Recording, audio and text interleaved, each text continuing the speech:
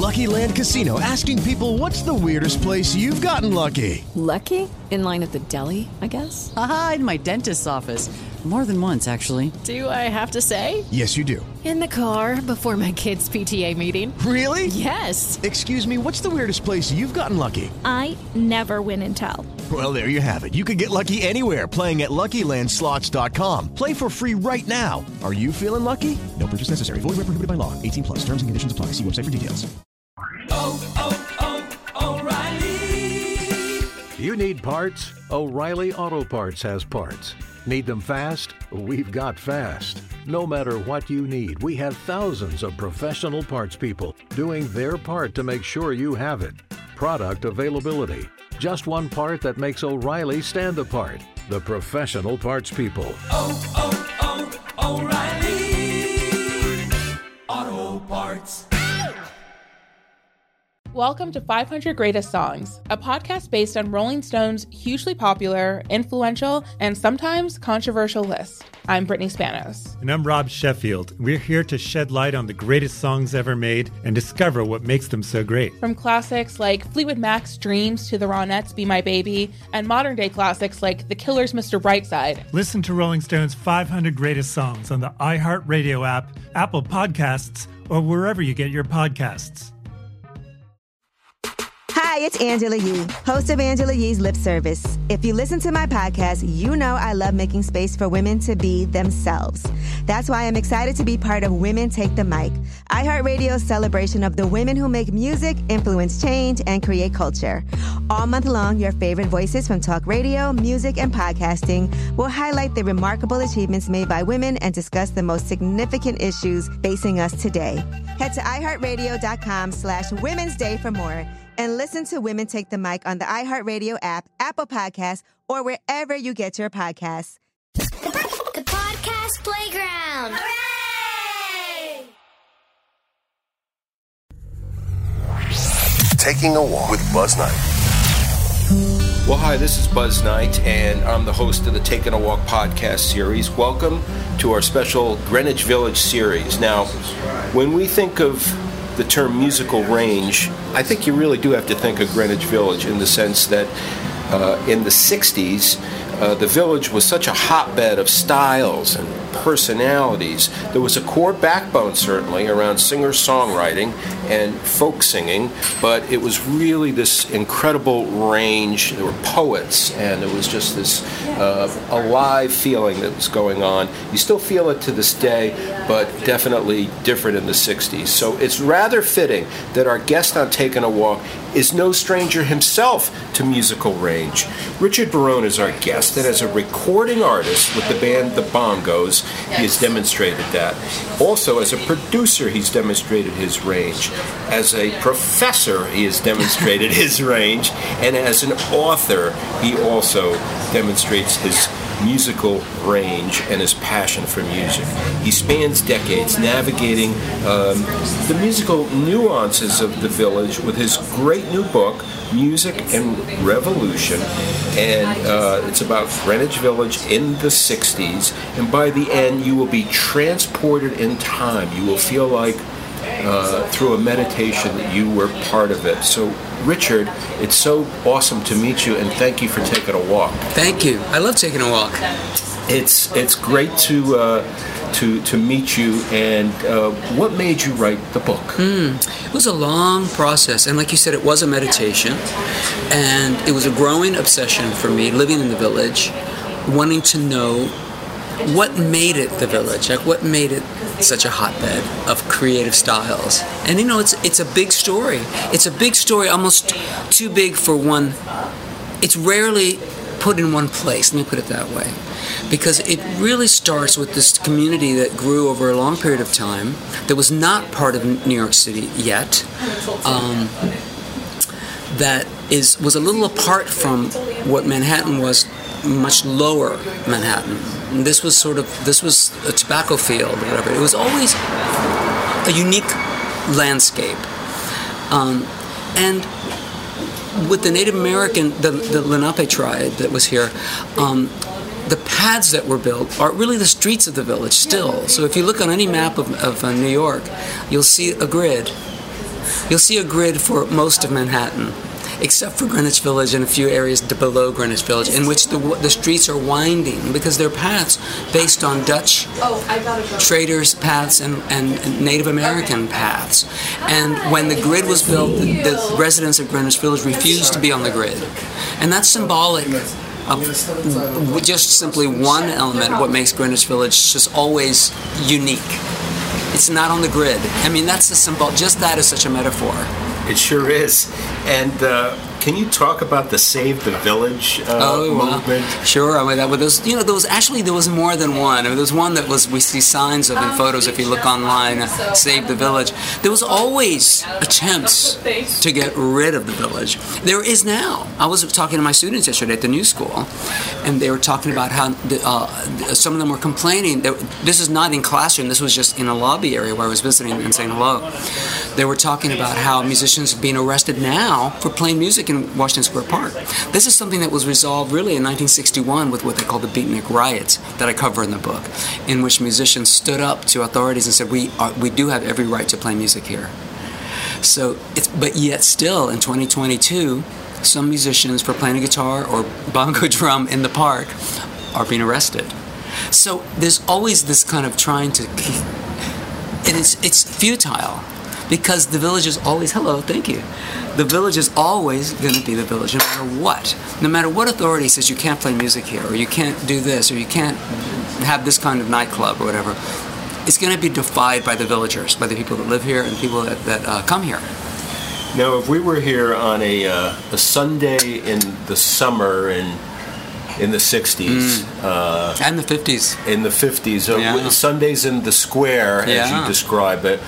What would we be seeing and feeling and sensing? A fantastic gathering of musicians of not every style, but of many styles. Let me put it that way. Flamenco guitarists in one corner, bluegrass banjo players in another corner, folk singing, folk traditionalists in the center, maybe by the fountain, trading folk songs. You mentioned, we were talking earlier, you mentioned the singer-songwriter movement. Well, that evolved because at first it was not about writing your own songs. It was in retaining and almost like musicology in a way of studying and interpreting very old songs. So you'd be at Washington Square Park and you'd hear some really old folk songs. People trading them, say, have you heard this and have you heard that? And then the thing that happened that was magical is that these styles merged. So that the folk singers would hear the bluegrass banjo in the next corner, or hear the flamenco guitar, or hear the blues guitar players. And the styles started merging because they're in a park, in the same park. It's not that big of a park. And yet every faction of music had a pocket in it, But the music started to merge because they would notice, wow, that's pretty cool, or that's pretty nice. And so you got a lot of mixing of styles. It could only happen here. It seems like it could only happen here. New York especially had such an influx of different types of people and immigrants and everything, that the park was a meeting place for all those different things. So that's why the music came together in that way. Good. Yeah, there's a great picture in the book of which really lays it out to me, and I'm sure there's other examples of it where there's this picture of Patti Smith with that. Eric Anderson. Love it. I mean, two people coming at the world definitely from a different space. Wasn't Patti doing poetry at that point? She was doing poetry, but slowly putting music into her poetry, and that was really, there was a precedent for that in the late 50s when the Beat Poets were performing here in the village on McDougal Street at the Gaslight, for instance, and other places. That was really a poetry club. It was the Gaslight Poetry Club. And they had musical interludes. So a poet would read or recite, and then they'd take a 15-minute break, and there would be a musician. So that came together there too, the idea of the music and poetry. And of course, Jack Kerouac and other beat writers befriended David Amram. Do you know who David Amram? Sure. So David Amram, who's performing with me, again, he does often. I love him. And he's 90. He's in his 90s. He's just to me, he's a teenager. So we have but he's a 91-year-old teenager. I love it. He played with Jack. He composed music for Jack Kerouac's writings, and they did a very famous beatnik movie called Pull My Daisy. That's quite fascinating. I saw it when I was in film school, and it was just a thrill then to later meet David Amram. Like many of the artists that I have met in my life and career, I studied them first. Jonas Mekas, who I write about in the book, with the avant-garde film movement of the 60s. I had already studied his work and then ended up being mentored by him. And Pete Seeger, who I adored on television as a child, and seeing him, perform his songs that really moved me, I got to produce his last single. Wow. That's awesome. So I've been blessed with that, and I was able to use some of these friendships in the book in different ways. Their voices come through me. Sure. Throughout the story. Well, yeah, I love it how Donovan's voice comes through you. Donovan's voice and Tiny Tim. Yeah. Don't forget Tiny Tim, and he was a great early mentor when I was a teenager. And also Happy Trom. Happy Trom is great. Happy Trom, has the last scene in the book too. I love that. Yeah, I think I do too. Describe that. Well, it's beautiful. It was I love that part of the book. I didn't know how to end the story because it is a story. When people read Music and Revolution, they're going to find it as almost like a novel, I think. In some ways, except that it happens to be all true. Right. It's a nonfiction novel. And I didn't know how it ended. To me, it doesn't end because the village continues. I'm here. We're here now. But the ending came to me from my students. We were studying the Beatnik riot, in which the musicians had an uprising it wasn't not really a riot, by the way. It was just a protest to allow music to be played in Washington Square Park. But my students, one student raised her hand and said, Professor, can we go there? And I'm going, go. For a moment there, I was like, go where? She said, go to the park. And I said, okay. And she said, and play music on a Sunday. And I thought, yes, let's do it. That's awesome. So Happy Trom happened to be our guest that day in the classroom on Zoom because of the pandemic. He was on Zoom, but he was in our classroom. And so I said, Happy, would you like to join us there? So he did. So we got together on a Sunday in the park, and it was just a beautiful meeting of generations. Also, my young students, they're roughly 20 years old, and Happy, as you know, he was here in '61. He was nearly arrested at the riots. He was roughed up by cops. It's in a film called Sunday, people can find on YouTube. Oh, wow. The film is called Sunday by Dan Drazen, I believe is the correct pronunciation of his last name. We even had Dan Drazen on FaceTime on the phone while we re-met on that Sunday in 2021. Oh, wow. How special. So, and Happy Trom was there, and I handed him my guitar, and it just felt such like it could have happened 50 years ago, or whatever the time frame is. It was timeless. A timeless moment, and that ending came to me from my students because as we met in the park, it just seemed to wrap up my story. Yeah, it did beautifully. Thank you. I love the lunch that you described with Barry Kornfeld. That was here, right where we're right now, right where we're sitting. Talk about that. Well, Barry Kornfeld, people kept mentioning to me, I should interview him. I did 80 interviews for the book, but not 80 different people. Some of them were multiple interviews.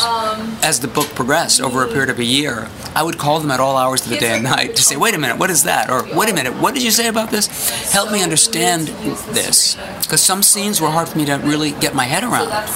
Some competitions between artists, some romances. It's like, but wait, how did this work? Or Terry Dahl, as an interviewee, who managed Bob Dylan and others, was a wealth of information.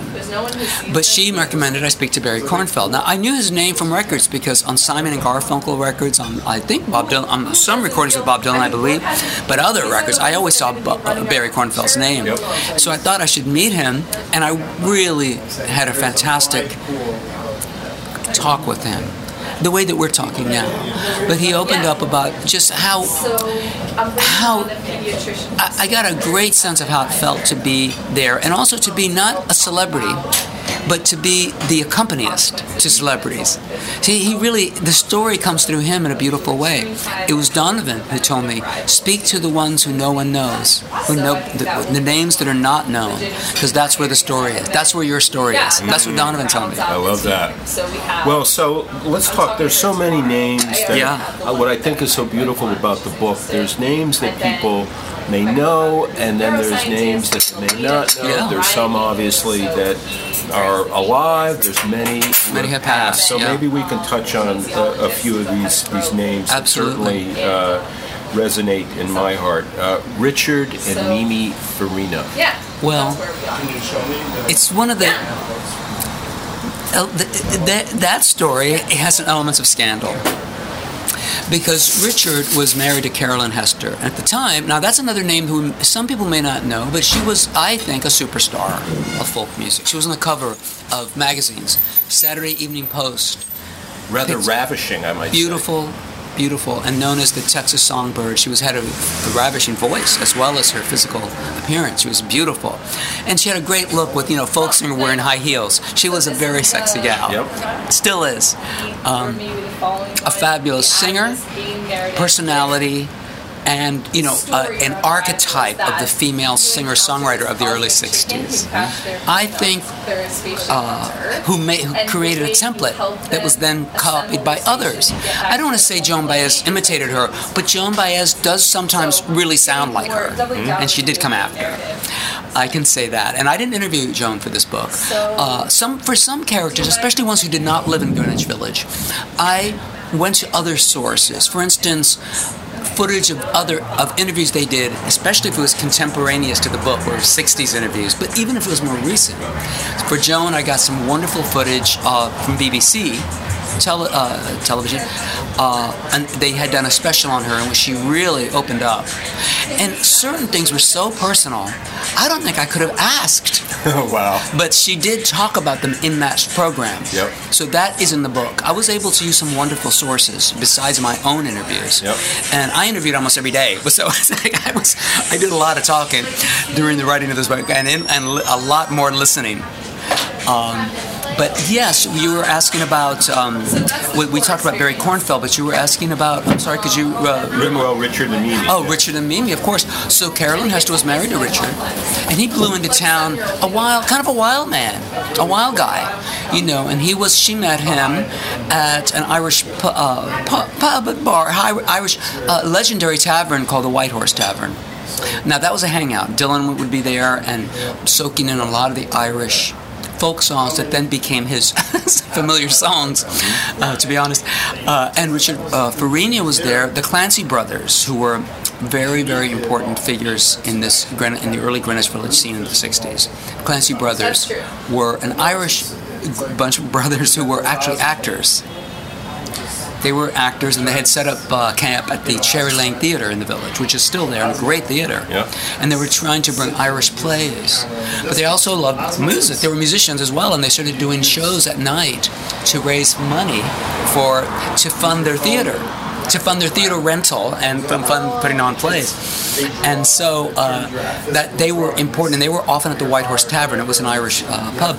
And Richard was hanging out there, met Carolyn Hester, swept her off her feet, off her high heels. And they had a whirlwind romance and a marriage. They got married. But, it was troubled.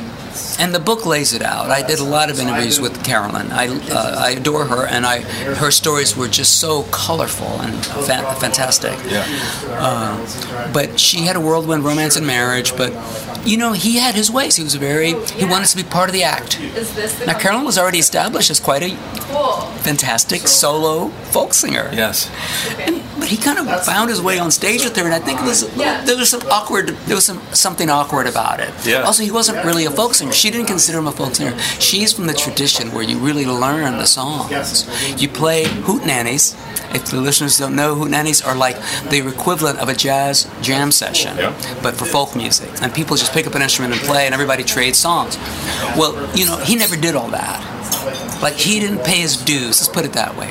So it wasn't appropriate for her, in her mind, and maybe in my mind, that he would join her on stage so much and become her manager and agent. It was just too much. Yeah. It became troubled. But then, she was rolling with that, but it was then somehow then in France on a trip, he met Mimi Farina, who I believe was 16. Oh my God.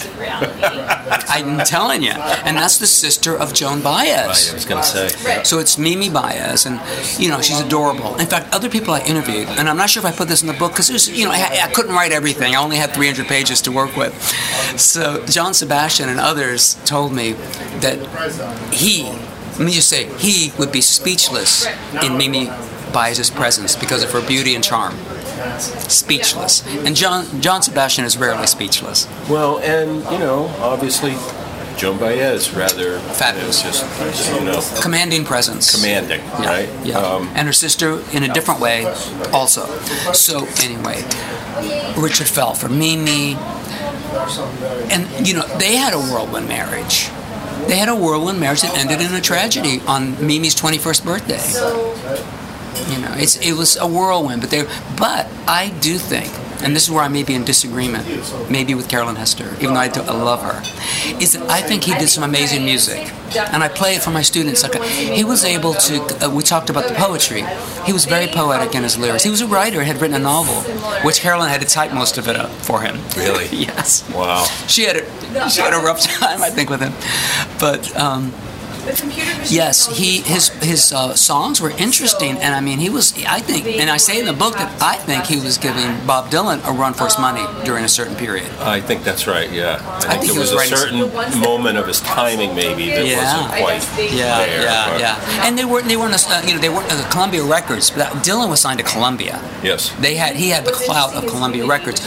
Richard and Mimi were on was it Vanguard or some other label, which would not have had the facilities to promote in the same way. I'm just saying that as an aside. Sure. That's not to say inequality, and that's not about the quality or anything. But I do think they made some wonderful records, and they had such a charming presence as the husband and wife, Richard and Mimi. I couldn't help thinking about them maybe a little bit with some of the characters in the Coen brothers Inside Llewyn Davis a little bit maybe. Yeah, and especially with them, I see them reflected in the movie A Mighty Wind. Oh, definitely.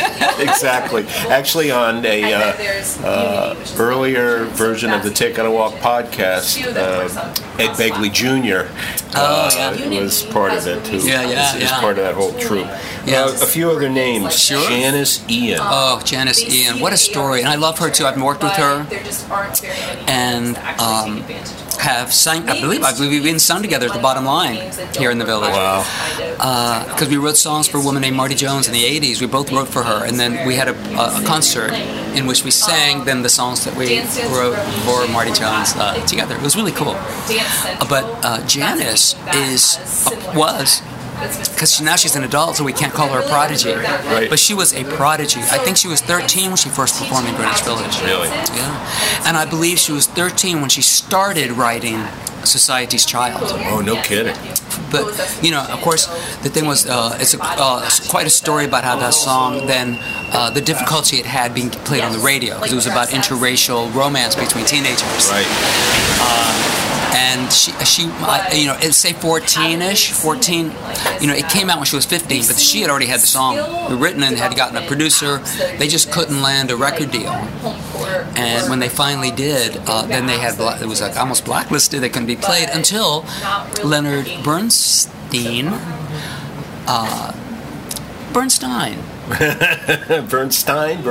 Leonard Bernstein. Yeah. Let's say that. I like either.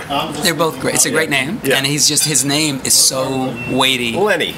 Yeah, right. Well, to some. To me, I'd never actually met him, even though I met his daughter many times, Jamie. But Leonard had a television special about pop music and presented Janice Ian as a then 14 or 15-year-old on his show, and he analyzed the song musically and lyrically and explained it to the country.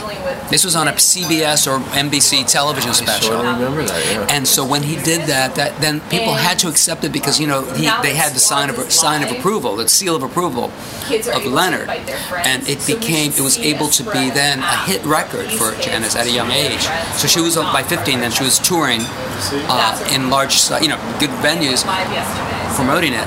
But she took a lot of backlash on the stage because of this subject matter. Interesting. Yeah, and it was something, and I write about it in the book. It came out of a personal experience at her own school that she witnessed. I think so. And that was the beginning, certainly, of FM radio, which allowed for some of the handcuffs to be taken off. Right. So a lot of this music, that a part of the reason this scene took off. Now, one thing about the Greenwich Village scene that's very, very important that we should not miss out on saying on your show is that this was not just singer-songwriters, this was the origin of the singer-songwriter movement, I believe, here. Because it was a folk scene. You know, there's jazz in the neighborhood, and musicians were always listening to jazz. Sure. Some of these folk singers, they get off stage and go right to a jazz club. Sure. And then when they made records, the musicians that are backing them are jazz musicians, like Bill Lee, who was Spike Lee's father. And other musicians who were jazz players were the backing bands, but it was folk music. Carolyn Hester had Bill Lee on her albums, and he's a great bass player, but jazz.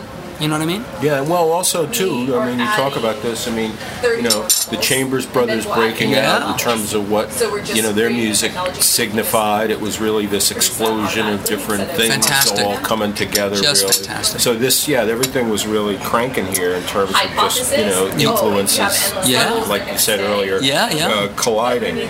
Jose Feliciano. Wow, well, he blew people away. Yeah. He was just a blind kid, Puerto Rican, comes in, and again, they were all different. You know, we don't think of it, but all these people are different ethnic backgrounds. I mean, you know, Richie Havens is on the scene. There are a few African Americans. There's not so many, but there's like Native Americans with several, Patrick Sky, and of course Buffy St. Marie, and you know, and the one you just mentioned was Jose, Latino, and he is blind, and he is flying on the guitar.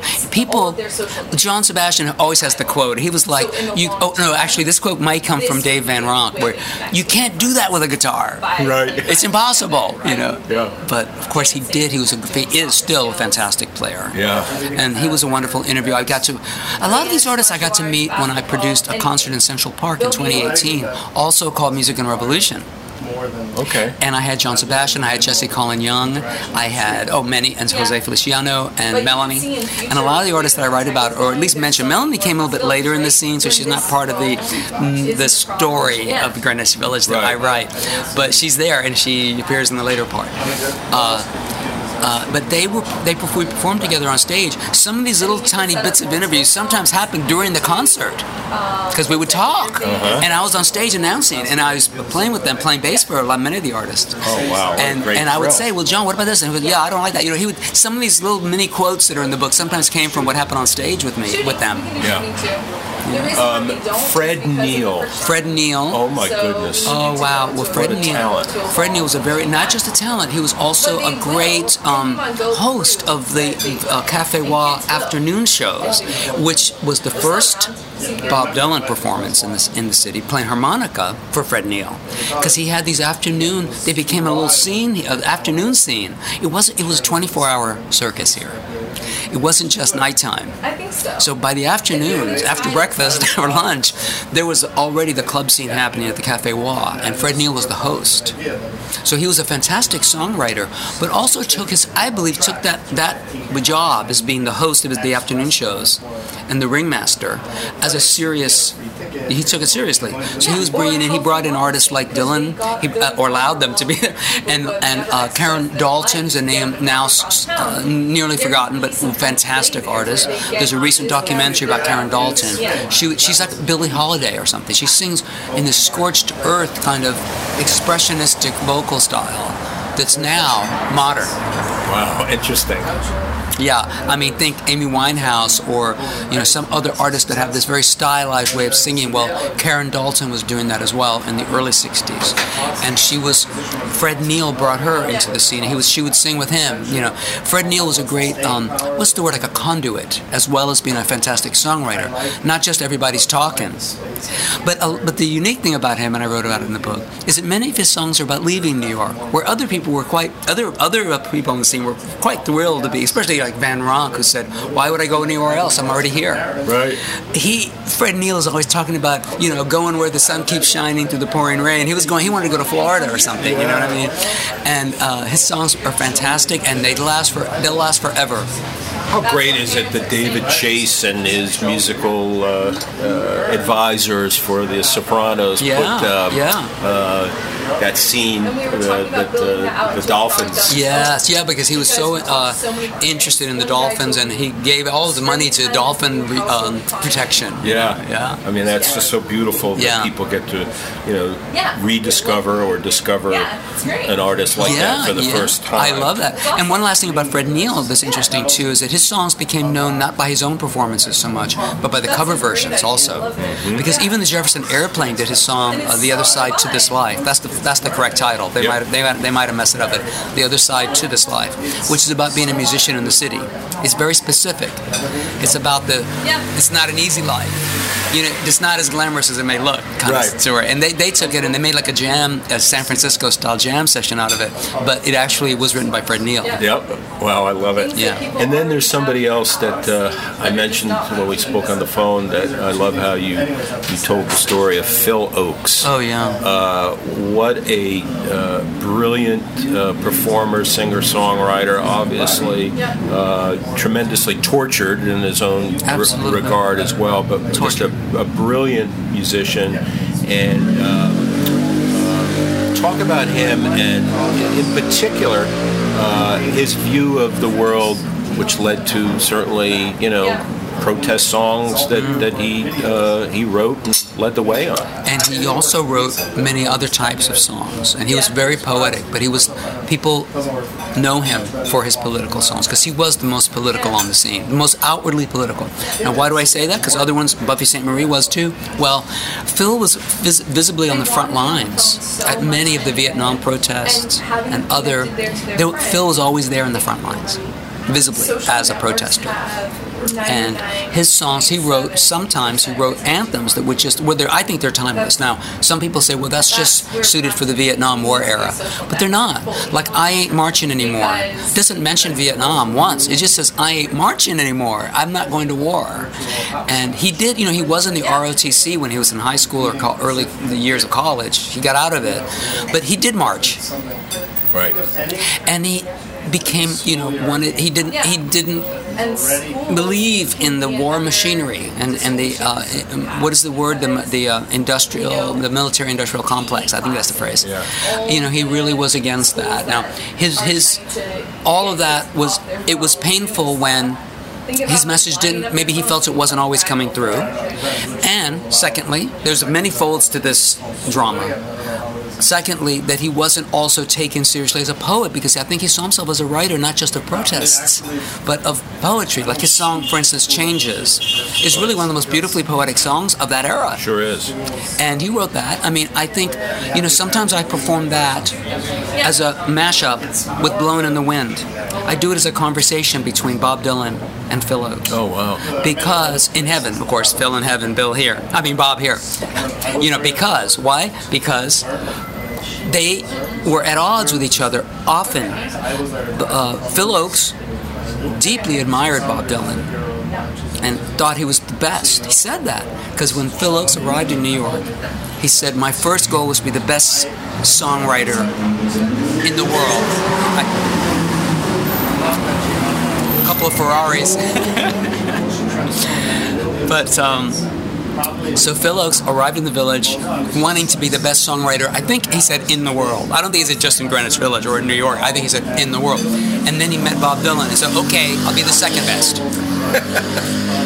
So he gave credit where credit was due. Sure. But Bob gave him a hard time. Bob Dylan. I mean, I shouldn't say first names because I don't know him. Yeah. But Dylan gave him a hard time and often said, you're not really a poet, you're just a journalist. Now, it's true that Phil Oakes was a journalist student and a journalist who wrote for many magazines. Did you know that? No, I didn't. He wrote for many magazines. He wrote for a lot of these, I guess you call them fanzines of the folk music scene. He wrote reviews of the albums. He was a journalist. He was a writer. So Bob Dylan wasn't really wrong. I had to qualify that in the book. Wow, is this the loudest corner ever? Yeah, well, I live at when Ferraris go by. Yeah, everything happens. 100 miles an hour. All hell breaks loose. Right. I live at the far end of Waverly, at the last block, so it's much quieter. Yeah. But I do live on the street. I think Phil never believed. I never felt he got given the credit he deserved. Right. And I think that's true. I think that's accurate. I do. So, in closing, I think about certainly somebody like Phil Oakes. Yeah. And I think about the times that we live in today. Yes. And are you surprised that at such a crazy time that we're living in, that we're not seeing a bubbling under of music? I'm not saying it would be identical as the 60s, but in its own form in 2022 and beyond. Does this surprise you? It stuns me. It stuns me that people aren't using their voice, that musicians are not using their voices more to protest in a poetic way or in any way more. When I say this to my students, they say, yeah, but there's this rapper who does it. I said, I know, but I've never heard it. Like, there's one of the differences is that in the 60s, there were only 3 television networks and a certain limited number of radio stations in each town. And everyone was hearing the same music more so than today, because now everyone has their own private channels and streaming services. There's so many. Or networks, there's so many on cable, that we're not all hearing the same messaging and the same songs, so that you really have to go seek everything out. So it's spread out. So there are artists doing music with messages, but we're not all experiencing them together. We're not really experiencing any music together anymore. I mean, think of it this way: when the Doors went on, and this is not a Greenwich Village group, but it's at the same era, it's during the same time, when the Doors would go on the Ed Sullivan Show or something, so many people of different ages and locations would see it at the same see them at the same, or the Beatles, that's really in the book, would see them at the same time. So they would the message would reach so many people. Yep. And now we don't have that. We don't have that. We don't have that concentration of media. It's so spread out that it's hard to get a message through in the same way. I think that's part of it. But again, I don't see that many artists. I hear a lot of music. My students play music for me. My friends, I hear new stuff daily, and I haven't heard much. I've heard very few songs that really address anything. Well, maybe things will come around. Well, that's one of my dedications of the book, and it's to my mother and to my students. And I say, for my students, may their music create a revolution of its own. Yep. I mean, I really want this book. I want this book to be a call to arms as well as a historical book. I want it to be an inspiration that things can change and that you can make things happen. I mean, this era that we're talking about in this book did change history. It opened up a lot of freedom for young people. It changed the way songwriters could write their own songs without record company interference as much. Because before that, you were given music to sing. A&R people would go choose your songs, and then you just sing them. Yep. And this made it. This era in the Village changed that dynamic forever, I think. Yep. It's beautifully done. It's all about the passion for music, which is what I love about it as well. Thank you. And I totally believe others will love it. Richard Barone, thank you so much. Thank you. Keep jamming. All right. Keep rocking. Will do. Thank you. Thank you so much for having me. Taking a Walk with Buzz Knight is available on Spotify, Apple Podcasts, or wherever you get your podcasts. With the Lucky Land Slots, you can get lucky just about anywhere. This is your captain speaking. We've got clear runway and the weather's fine, but we're just going to circle up here a while and get lucky. No, nothing like that. It's just these cash prizes add up quick. So I suggest you sit back, keep your tray table upright, and start getting lucky. Play for free at LuckyLandSlots.com. Are you feeling lucky? No purchase necessary. Void where prohibited by law. 18+ terms and conditions apply. See website for details. Temple University is ranked among the top 50 public universities in the U.S. Through hands-on learning opportunities and world-class faculty, Temple students are prepared to soar in their careers. Schedule a campus tour today at admissions.temple.edu/visit. Welcome to 500 Greatest Songs, a podcast based on Rolling Stone's hugely popular, influential, and sometimes controversial list. I'm Brittany Spanos. And I'm Rob Sheffield. We're here to shed light on the greatest songs ever made and discover what makes them so great. From classics like Fleetwood Mac's Dreams to the Ronettes' Be My Baby, and modern-day classics like The Killer's Mr. Brightside. Listen to Rolling Stone's 500 Greatest Songs on the iHeartRadio app, Apple Podcasts, or wherever you get your podcasts. Hi, it's Angela Yee, host of Angela Yee's Lip Service. If you listen to my podcast, you know I love making space for women to be themselves. That's why I'm excited to be part of Women Take the Mic, iHeartRadio's celebration of the women who make music, influence change, and create culture. All month long, your favorite voices from talk radio, music, and podcasting will highlight the remarkable achievements made by women and discuss the most significant issues facing us today.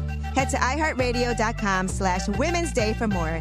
And listen to Women Take the Mic on the iHeartRadio app, Apple Podcasts, or wherever you get your podcasts.